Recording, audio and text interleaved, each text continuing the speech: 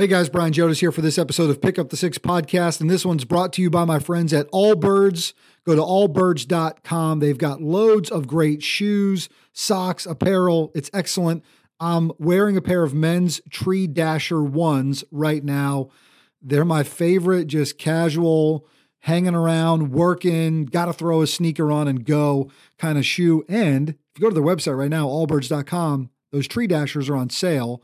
And here's the best part. We're going to get you a free pair of socks. If you spend over $50 at allbirds.com and you use the code PICKUPTHESOCKS at checkout, you throw a pair of socks in your cart, they're going to be free. Just like that. They're throwing some free socks at you. Go to allbirds.com, get whatever you need, spend over $50, use the code PICKUPTHESOCKS and save today some of the most comfortable shoes in the game. It's allbirds.com and use our promo code PICKUPTHESOCKS and get you a free pair of socks today on them. Thank you guys for the partnership.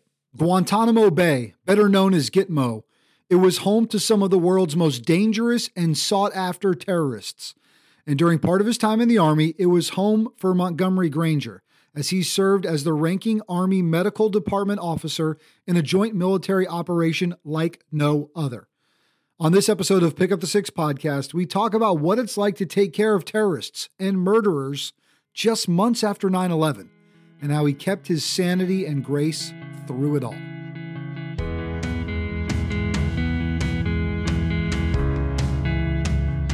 Hey guys, Brian Jodas back once again for another episode of Pick Up the Six podcast, and Montgomery Granger joins me this morning. And man, I'm just grateful to do it. This is one of those benefits of social media, right? We can make that connection in a platform where we can talk and share ideas and share content. And we got linked up that way. But just saw what you were talking about, specifically the book, and we're going to talk about that too. But first and foremost, man, just grateful to have you today. Well, I'm grateful to be here, Brian. Thank you so much. I appreciate your interest and your camaraderie very much. Thank you. Yeah, absolutely. We were just talking offline. I'm like, man, we could go for a while, but we'll have a really good conversation today. Montgomery spent a lot of time serving in the military. He's an educator as well. I mean, his bona fide credentials. The book, though, is called Saving Grace at Guantanamo Bay, a memoir of a citizen warrior. So we're going to talk a lot about that, because in those moments, those immediate moments following that fateful Tuesday, and then the actions that happen after that, in our pursuit as a nation, and really as a world, but as a nation, the United States of America, to ensure that the attacks on 9/11 at the towers, at the Pentagon, in that field in Pennsylvania, to ensure they wouldn't happen again, we had to go out and do some real work. And part of that was collecting up a bunch of bad guys. And in doing so, we had to take them somewhere. And that was Guantanamo Bay. You guys have heard it called that. You've heard it called Gitmo. And Montgomery was there in those early moments and had a pivotal role to play. So before we talk about that, mind just telling us a little bit about yourself, where you're from, and how'd you end up in the Army? And right. And then that path to that place is pretty incredible, I would think. Sure. Thanks again for having me, Brian. I really appreciate this opportunity to share these thoughts and feelings with your audience. Born in Geneva, Illinois, grew up in Southern California, 2.5 to 18. I fled undergrad at University of Alabama, Roll Tide. Yeah, Roll Tide. I got a composite major there in health, physical education, recreation, and dance. I got my man Mark Forster right over my shoulder there, right? Air Force combat controller, killed in combat.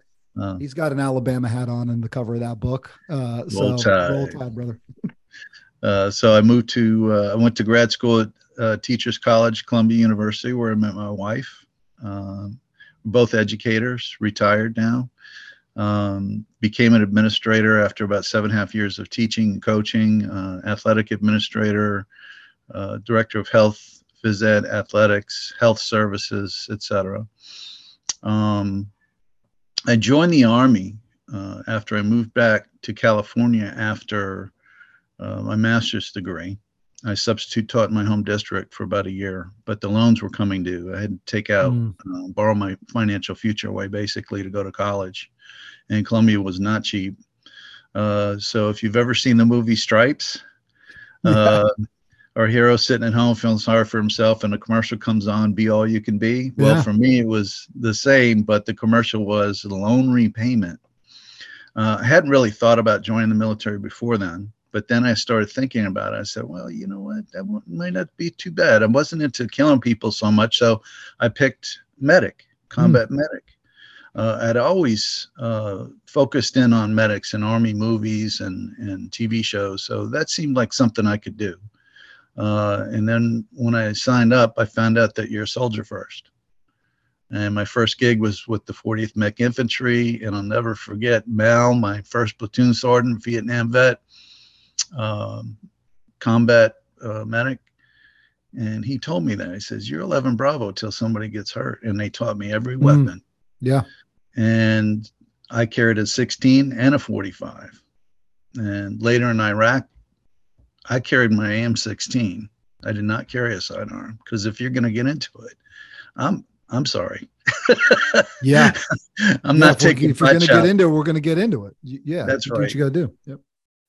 So after about 5 years, combat medic, my loans were paid off. I decided to make a career move and stay in.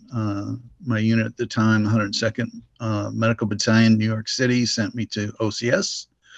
And the rest is history until 9/11. Yeah.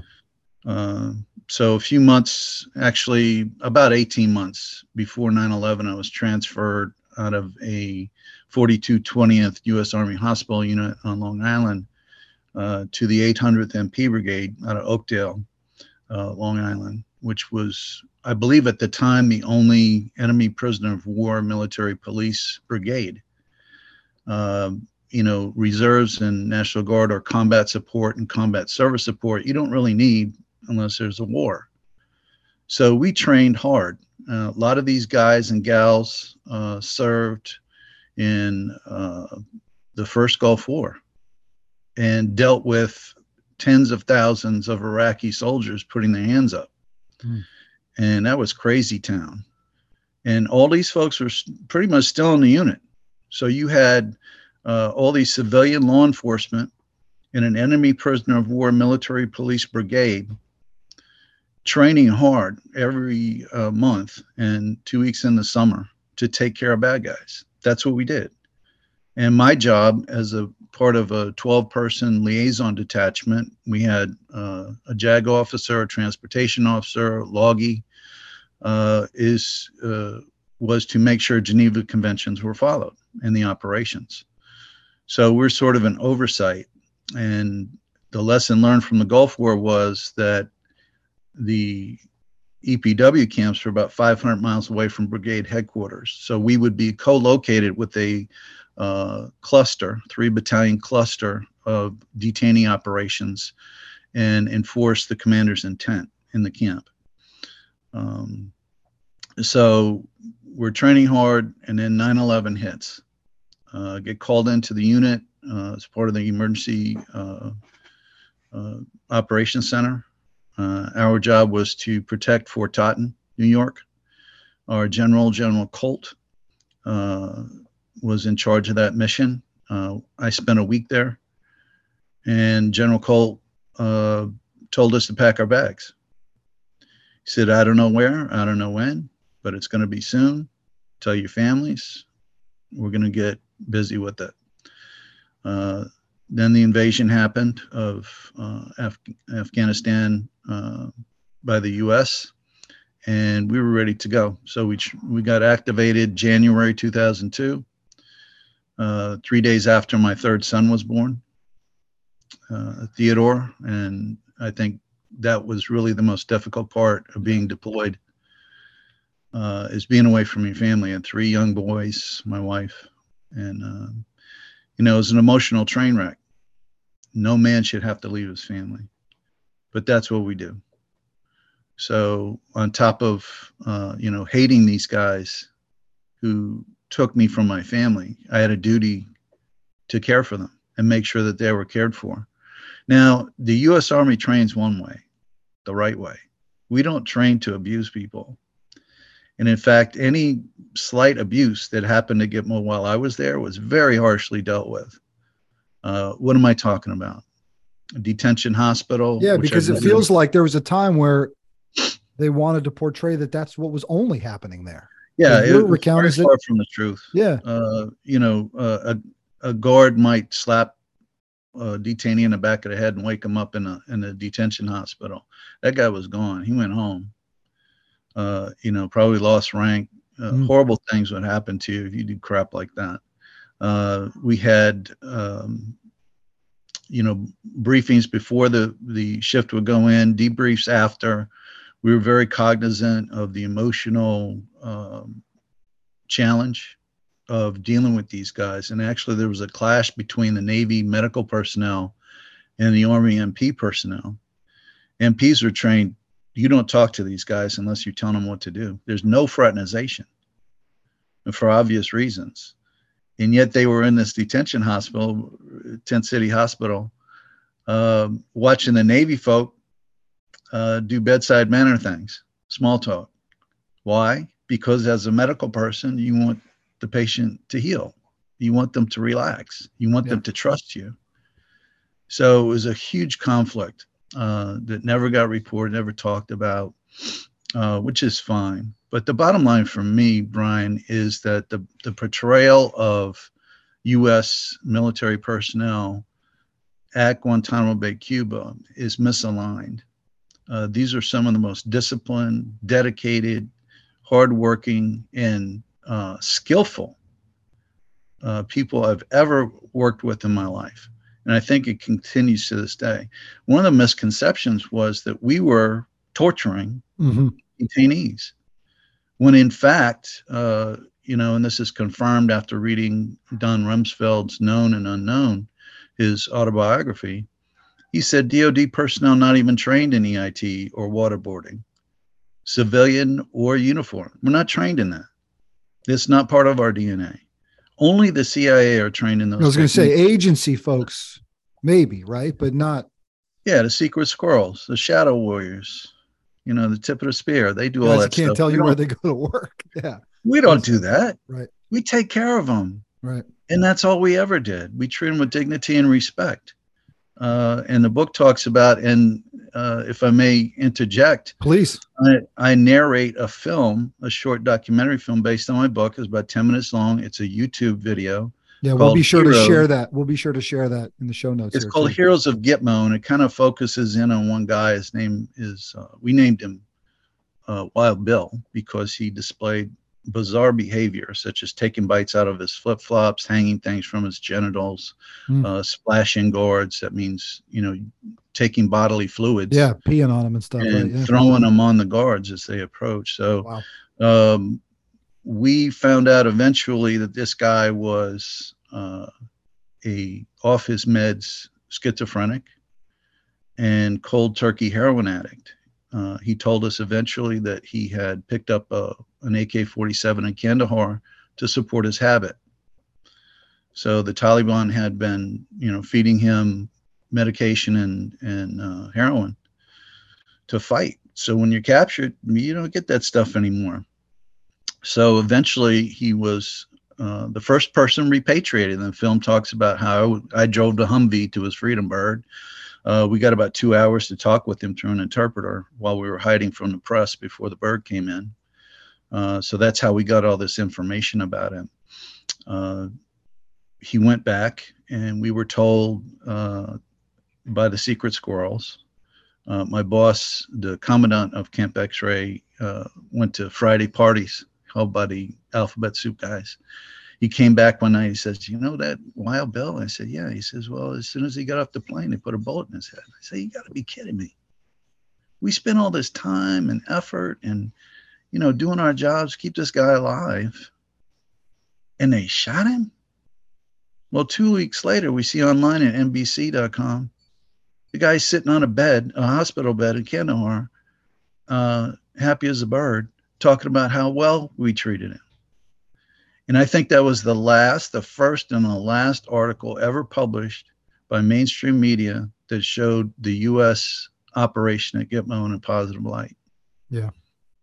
But I joined an organization.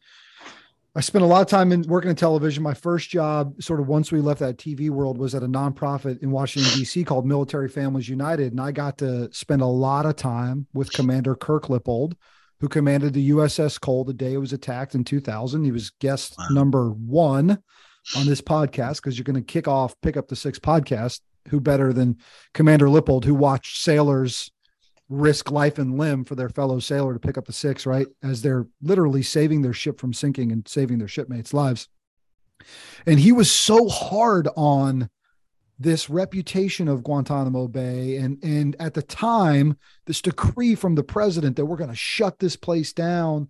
And he would talk, as you're talking about the real work happening there and just the international security threat that it would be to close or to even disparage what was happening at a place like that. Because you guys know, I mean, this audience knows, but you got to remember, like, we spent, and I feel very fortunate. We've talked to some guys like Tim Brown, who were Air Force CCT, pre 9/11. So we spent a lot of time in the 80s, 90s, chasing a lot of bad guys around the world and bringing a lot of bad guys to justice and grabbing them. And, it's a lot of situations, and those guys going into Panama in 89 and even in 93, right, where we're sort of starting to much more in sort of Middle East terrorism. But it's just, it's so different. That Tuesday changed everything, and it elevated the actors. Now, Lippold would tell you we should have woken up after October 2000, what happened at the USS Cole, and paid more attention.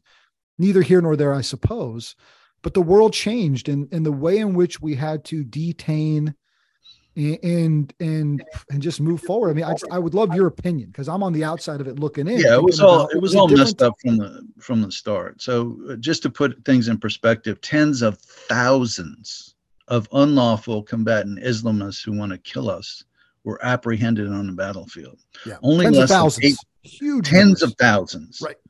Only less than 800 ever made it to Gitmo. It's a very small percentage in the grand scheme of things. Over 740 have been released. None of them beheaded, executed, blown up, hacked to death, dragged naked and lifeless through the streets, drowned or burned alive. All things our enemies have done to us and or our allies. There is no moral comparison. That's right. Between Gitmo and how our enemy treat their captives. Yet you will never hear that from the MSM. These guys get free Qurans, white robes, halal, and holy Muslim holiday meals. You just saw a picture. Khalid Sheikh Mohammed put a little weight on. I mean, he was looking. Yeah, directions to Mecca, world-class healthcare, vision care, eye care, recreation, correspondence, library, TV, DVDs, sports, and more. Yeah. And how much of that were we captured and kept alive long enough to be called a prisoner? Very rare. So, the portrayal, and it's not that the press doesn't have this information. It's they want a virtue signal that we're the bad guys. Yep. Why is that? Why do we put up with that? It's insane. It is insane. That's why I wanted to talk about it. That's why I wanted to take some time and talk about it. I know our audience will lean in and greatly appreciate it. I know they'll share it. And maybe we just, look, as time goes, my thing too is, like, as time goes, we can't forget what really happened. We can't not talk about reality, because we need people to remember that we were thrust into incredible moments after these brazen attacks. Right. And you're right. There is no comparison in the way in which humility is bestowed upon people throughout it. Go ahead. You got another thought? Because then I want to ask you about who's there, right? I mean, there's big names that are coming through this place, but please. Yeah. So when we got word we were going, we sent a representative to the Pentagon, and that was Colonel Alan Ecke. He was the executive officer for the 800th MP Brigade. Mm-hmm. And he would come back shaking his head. He says, these guys do not know what they're doing. They're asking us what we need, and we're saying, well, this is how it works doctrinally. Everybody knows the word doctrine. Mm-hmm. And they wouldn't do it. So what am I talking about? First of all, they wanted a location. We talked about Diego Garcia. We talked about, Hawaii. We all voted for Hawaii, but they said no. But we kept coming back to Gitmo because of logistically, there it is. And we also took care of the Haitian and Cuban boat people in the early 90s. I didn't even think about how you end up bringing everybody there and what goes into that. Sure. It's about an 18-hour flight from Incirlik. Anyhow, we got there, and there's a Marine brigadier general in charge. Now, the only branch of service that deals with enemy prisoner of war operations is the Army. Mm-hmm. That's how we train. We do that. That's what we do. Everybody else just captures them and gives them to us. Gives them to you guys. Right. So it was a joint mission, which is fine. Navy had the medical part. They had a hospital there, and they brought a mobile hospital.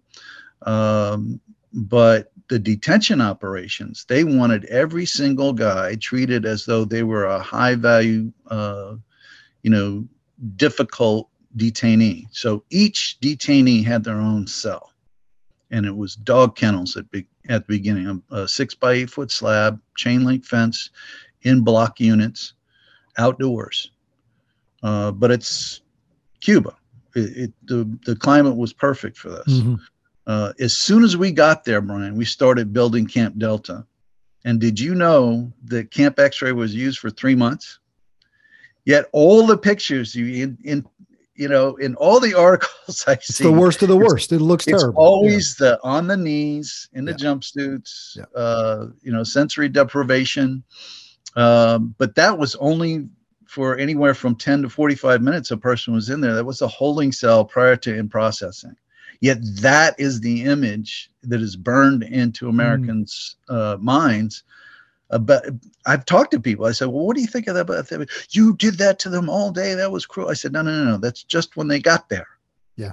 But even someone like me who's had, and listeners who have looked into it, have talked to people, right?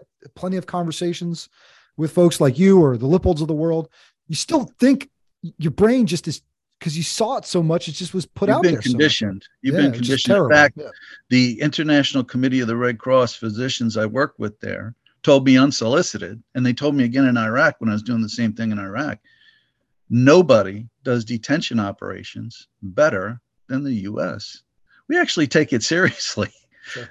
We do it by the book. And we don't do it by the book. There's a big price to pay, because that reflects on all of us. When the abuse happened at Abu Ghraib prison in Iraq, we all felt that. That was humiliating to all of us. And in fact, my unit was sent in after the scandal to try to clean things up. And I'm telling you, Brian, there's only one way to describe Abu Ghraib when I got there, and that is shithole. They had moved the detainees out of the hard site for visibility. The shower was a 3-foot spigot on a slab of concrete. It was just a really bad situation. I got kicked out of there after about a month because I kept complaining so much. But you have to treat people like a human being if you expect them to behave like a human being. And in fact, I bumped into one of Saddam Hussein's generals while I was there, and he said that to me. Well, it really is a good point. Obviously, you don't like what they did. You hate it, or what they're a part of. These guys might not have even, sometimes they might not have had even done anything. Now, odds are by the time they get to you, and you're talking about that weeding out process. Well, here's an interesting point, but you're Brian. Right. You got to treat them like a human if you want to get that info. Exactly. But you know what? The thing that bothers me a lot is the fact that in 1942, 6 of 8 German saboteurs who were caught dry foot on U.S. soil were denied habeas corpus, tried by military commission, and then executed by electric chair in under 8 weeks. They were found guilty of breaking Geneva Convention. They didn't follow the law. They hadn't hurt anybody. They hadn't blown anything up. And yet they were executed for breaking the Geneva Conventions. Every single one of these detainees could have been shot dead on the battlefield lawfully. And the only reason we saved them is to bring them in because they may have information that's valuable that could save many lives. And that is a quote from George W. Bush's known decision points, where he talks about Gitmo. And that, yes, there was a handful of detainees who were waterboarded in order to obtain valuable information that saved many lives. And you will never hear that reported. Mm-hmm. And I believe that in my heart. I believe that's what happened. Did some Alphabet Soup, Secret Squirrel, Shadow Warrior spooks do other things? Probably. But, you know, if you go back to the moment, I'm not saying torture is okay because, and I say this in my book, EIT, waterboarding were all approved legal procedures that did not meet the definition, the internationally accepted definition of torture at the time. It was only after Barack Hussein Obama became president that he unilaterally added waterboarding to a list of torture techniques. Done properly by the CIA, it is not torture, didn't meet the definition. But yet in everybody's brain, that's all we did at Gitmo. We're torturing. Yeah, and just wasn't the case. All right, I want to get into a little bit more, take a little break here on, just because it's such a heavy thing for you to be processing, right? Just the emotional ramifications, right? The spiritual ramifications, right? Just all that is a lot. But who's there, right? During the time you're there, because there's big names, right? There are the Khalid Sheikh Mohammeds of the world, right? There are these massive names, right? You never get to bring an Osama bin Laden there, rightfully so, right? Dev Gru, SEAL Team 6 guys, welcome party. You know, he doesn't get brought to a place like that, but there are some big name dudes that end up in this place. So, I mean, to what you can tell us, right? Who was there while you were there? Yeah, KSM, Khalid Sheikh Mohammed. I don't have all the names off the top of my head. I have done pieces with Fox News over the years. I got interviewed by Tucker Carlson and Kilmeade and all those, and we put their faces up on the board and talked about them. Sure. Basically, our guys did a hell of a good job. They caught lots of good bad guys. They sure did. You know, the top level guys, and 23 languages were spoken among the first 258 or so. These were international soldiers of fortune, guys who flocked to Afghanistan so they could kill Americans. And we got a lot of them. And, I said before, over 740 have been released. We got about 34 left. I remember several years ago, they tried to tell us, well, about 30% are recidivists. As far as I'm concerned, if you know that 30% are recidivists, what about the ones you don't know about? Yeah. It's kind of like, you remember as a kid playing capture the flag and you had a jailer. It's kind of like the jailer on your team letting guys go. You go over and give them a beat down. Yeah. You don't let the bad guys go before the game's over. You had one job. And in fact, the law of war says that you can hold even a lawful combatant, enemy prisoner of war, bona fide, true blue, without charges or trial until the end of hostilities. So as far as I know, and I read the news every day, you've got Boko Haram, you've got ISIS, you've got Al Qaeda alive and well and living in Somalia and Africa and Syria. Got their own Air Force bases back these days. Exactly. So as far as I'm concerned, the global war on terror is hot. Yeah. And these guys should not have been released. The moment you think it's not, that's a big problem. At the moment we think it's not, that those plans aren't being pursued, that's just not reality. And we know at least the five guys that Obama let go or traded for that traitor. Yeah. Are now high level Taliban. Yes, frustrating. We've had a lot of conversations about it here. I don't even know that the word frustrating rightfully describes it. Just thinking about everything that we've been through over the last 20 years specifically. But all right, so how do you, because I am very interested in just the mental part of this, right? We've talked a lot about mental health on this show at a lot of different levels with a lot of different people. My friend Chris O'Toole, who was part of digging up mass graves in Iraq, like the mental anguish that warrior went through on behalf of our nation, the things he was asked to do and see, I mean, brutal. How do you keep your sanity and grace through a lot of this? Part of it is the book. You know, I wrote it. It was cathartic to write it. 10 years after I was there, I wrote the book. So it built up for a very long time. Took some time, right? It took Lippold time on Front Burner, which is his book about the Cole attack. He said, I wasn't ready yet to do it. So, they say time heals all wounds. I don't know if they heal them, but they bring them up so you can deal with them better. Yeah, that's a great way And to say so it. my conversation with people like yourself and others through Twitter and other social media platforms, I would say Rally Point, but Rally Point doesn't let me talk about my book. Right. You can as long as you want here. But these conversations help me heal. And I would encourage any veteran, combat veteran, to write about their experience. Even if you're not going to publish it, just write it, get it out, or use another medium like art. I hear is very cathartic. And, you know, don't keep it in. You have to get it out. If you keep it in, bad things can happen. Friends are out there. There are people out there who will listen to you and help you. There are so many out there, but you have to engage. You know, you have to get out of your brain. I credit my wife with saving my life. She is a tremendous warrior. She raised 3 boys. I was gone for 2.5 years out of the first 5 years after 9/11 on deployments. And I just can't. She's my personal hero. We have 5 kids now. And she does a great job. So, you know, I'm lucky to have that person in my life. If, you know, reach out to family members, brothers, sisters, aunts, uncles, parents, grandparents. You know, just don't stay inside, bring it out. Yeah. Well, I'm glad you said that. And listen, we're honored to be able to do it and have the conversation. The name of that book is Saving Grace at Guantanamo Bay, a memoir of a citizen warrior. Guys, highly recommend a few things. One, go grab the book.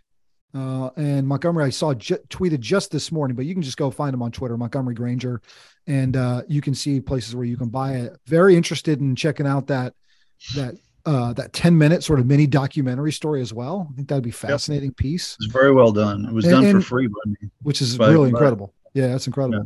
You know, part of what we're trying to do, I think, here is what we've been doing for the last, year and a half, is just continue to lean back in onto some stories that we've heard about that maybe we're a bit removed from time to remember the real things that happen, right? And really to focus in on the sacrifice and that service component that a lot of people were thrust into doing.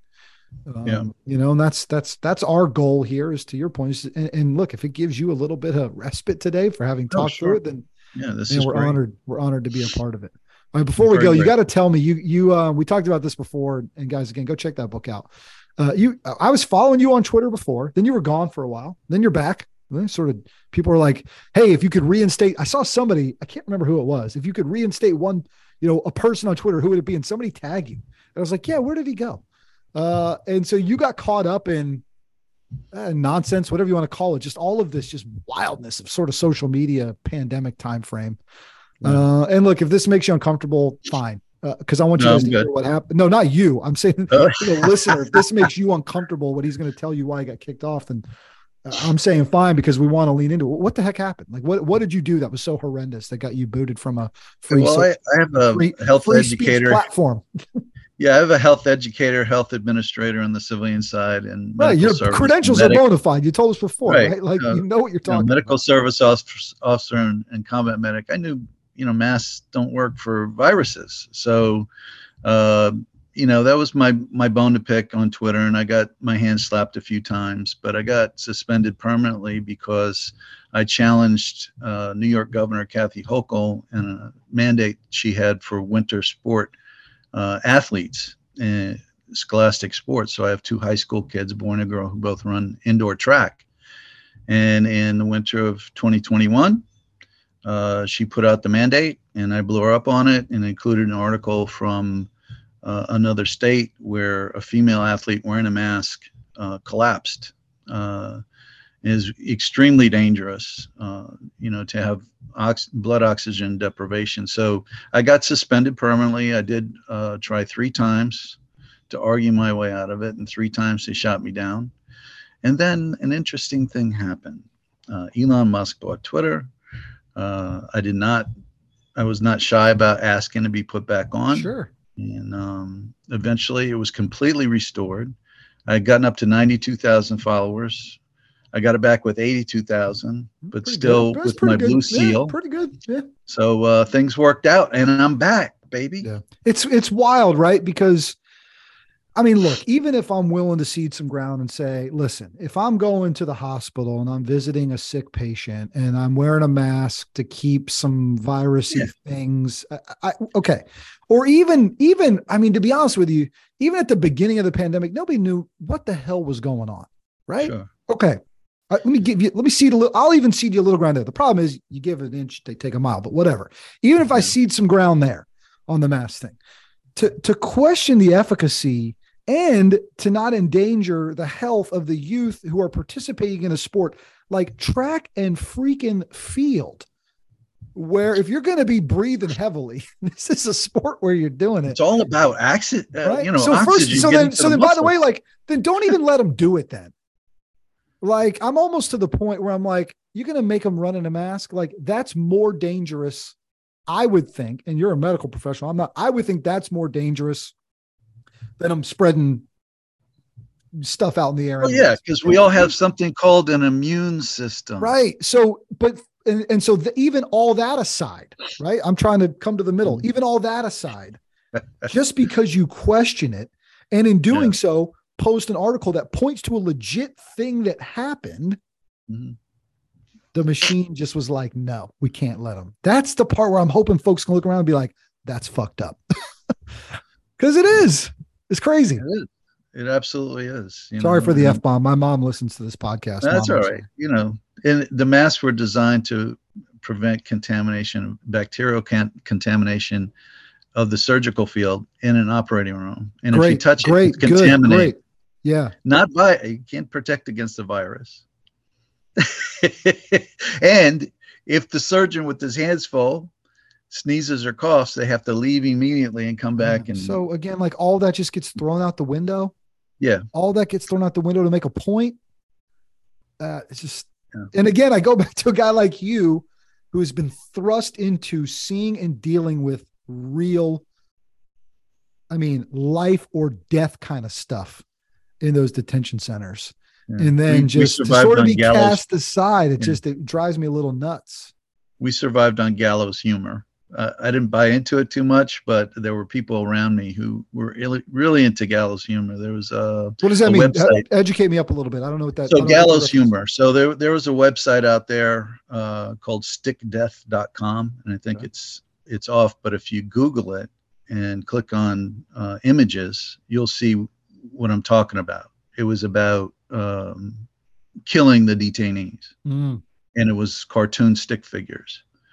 And they played System of a Down. So whenever I hear System of a Down, that's a trigger for me.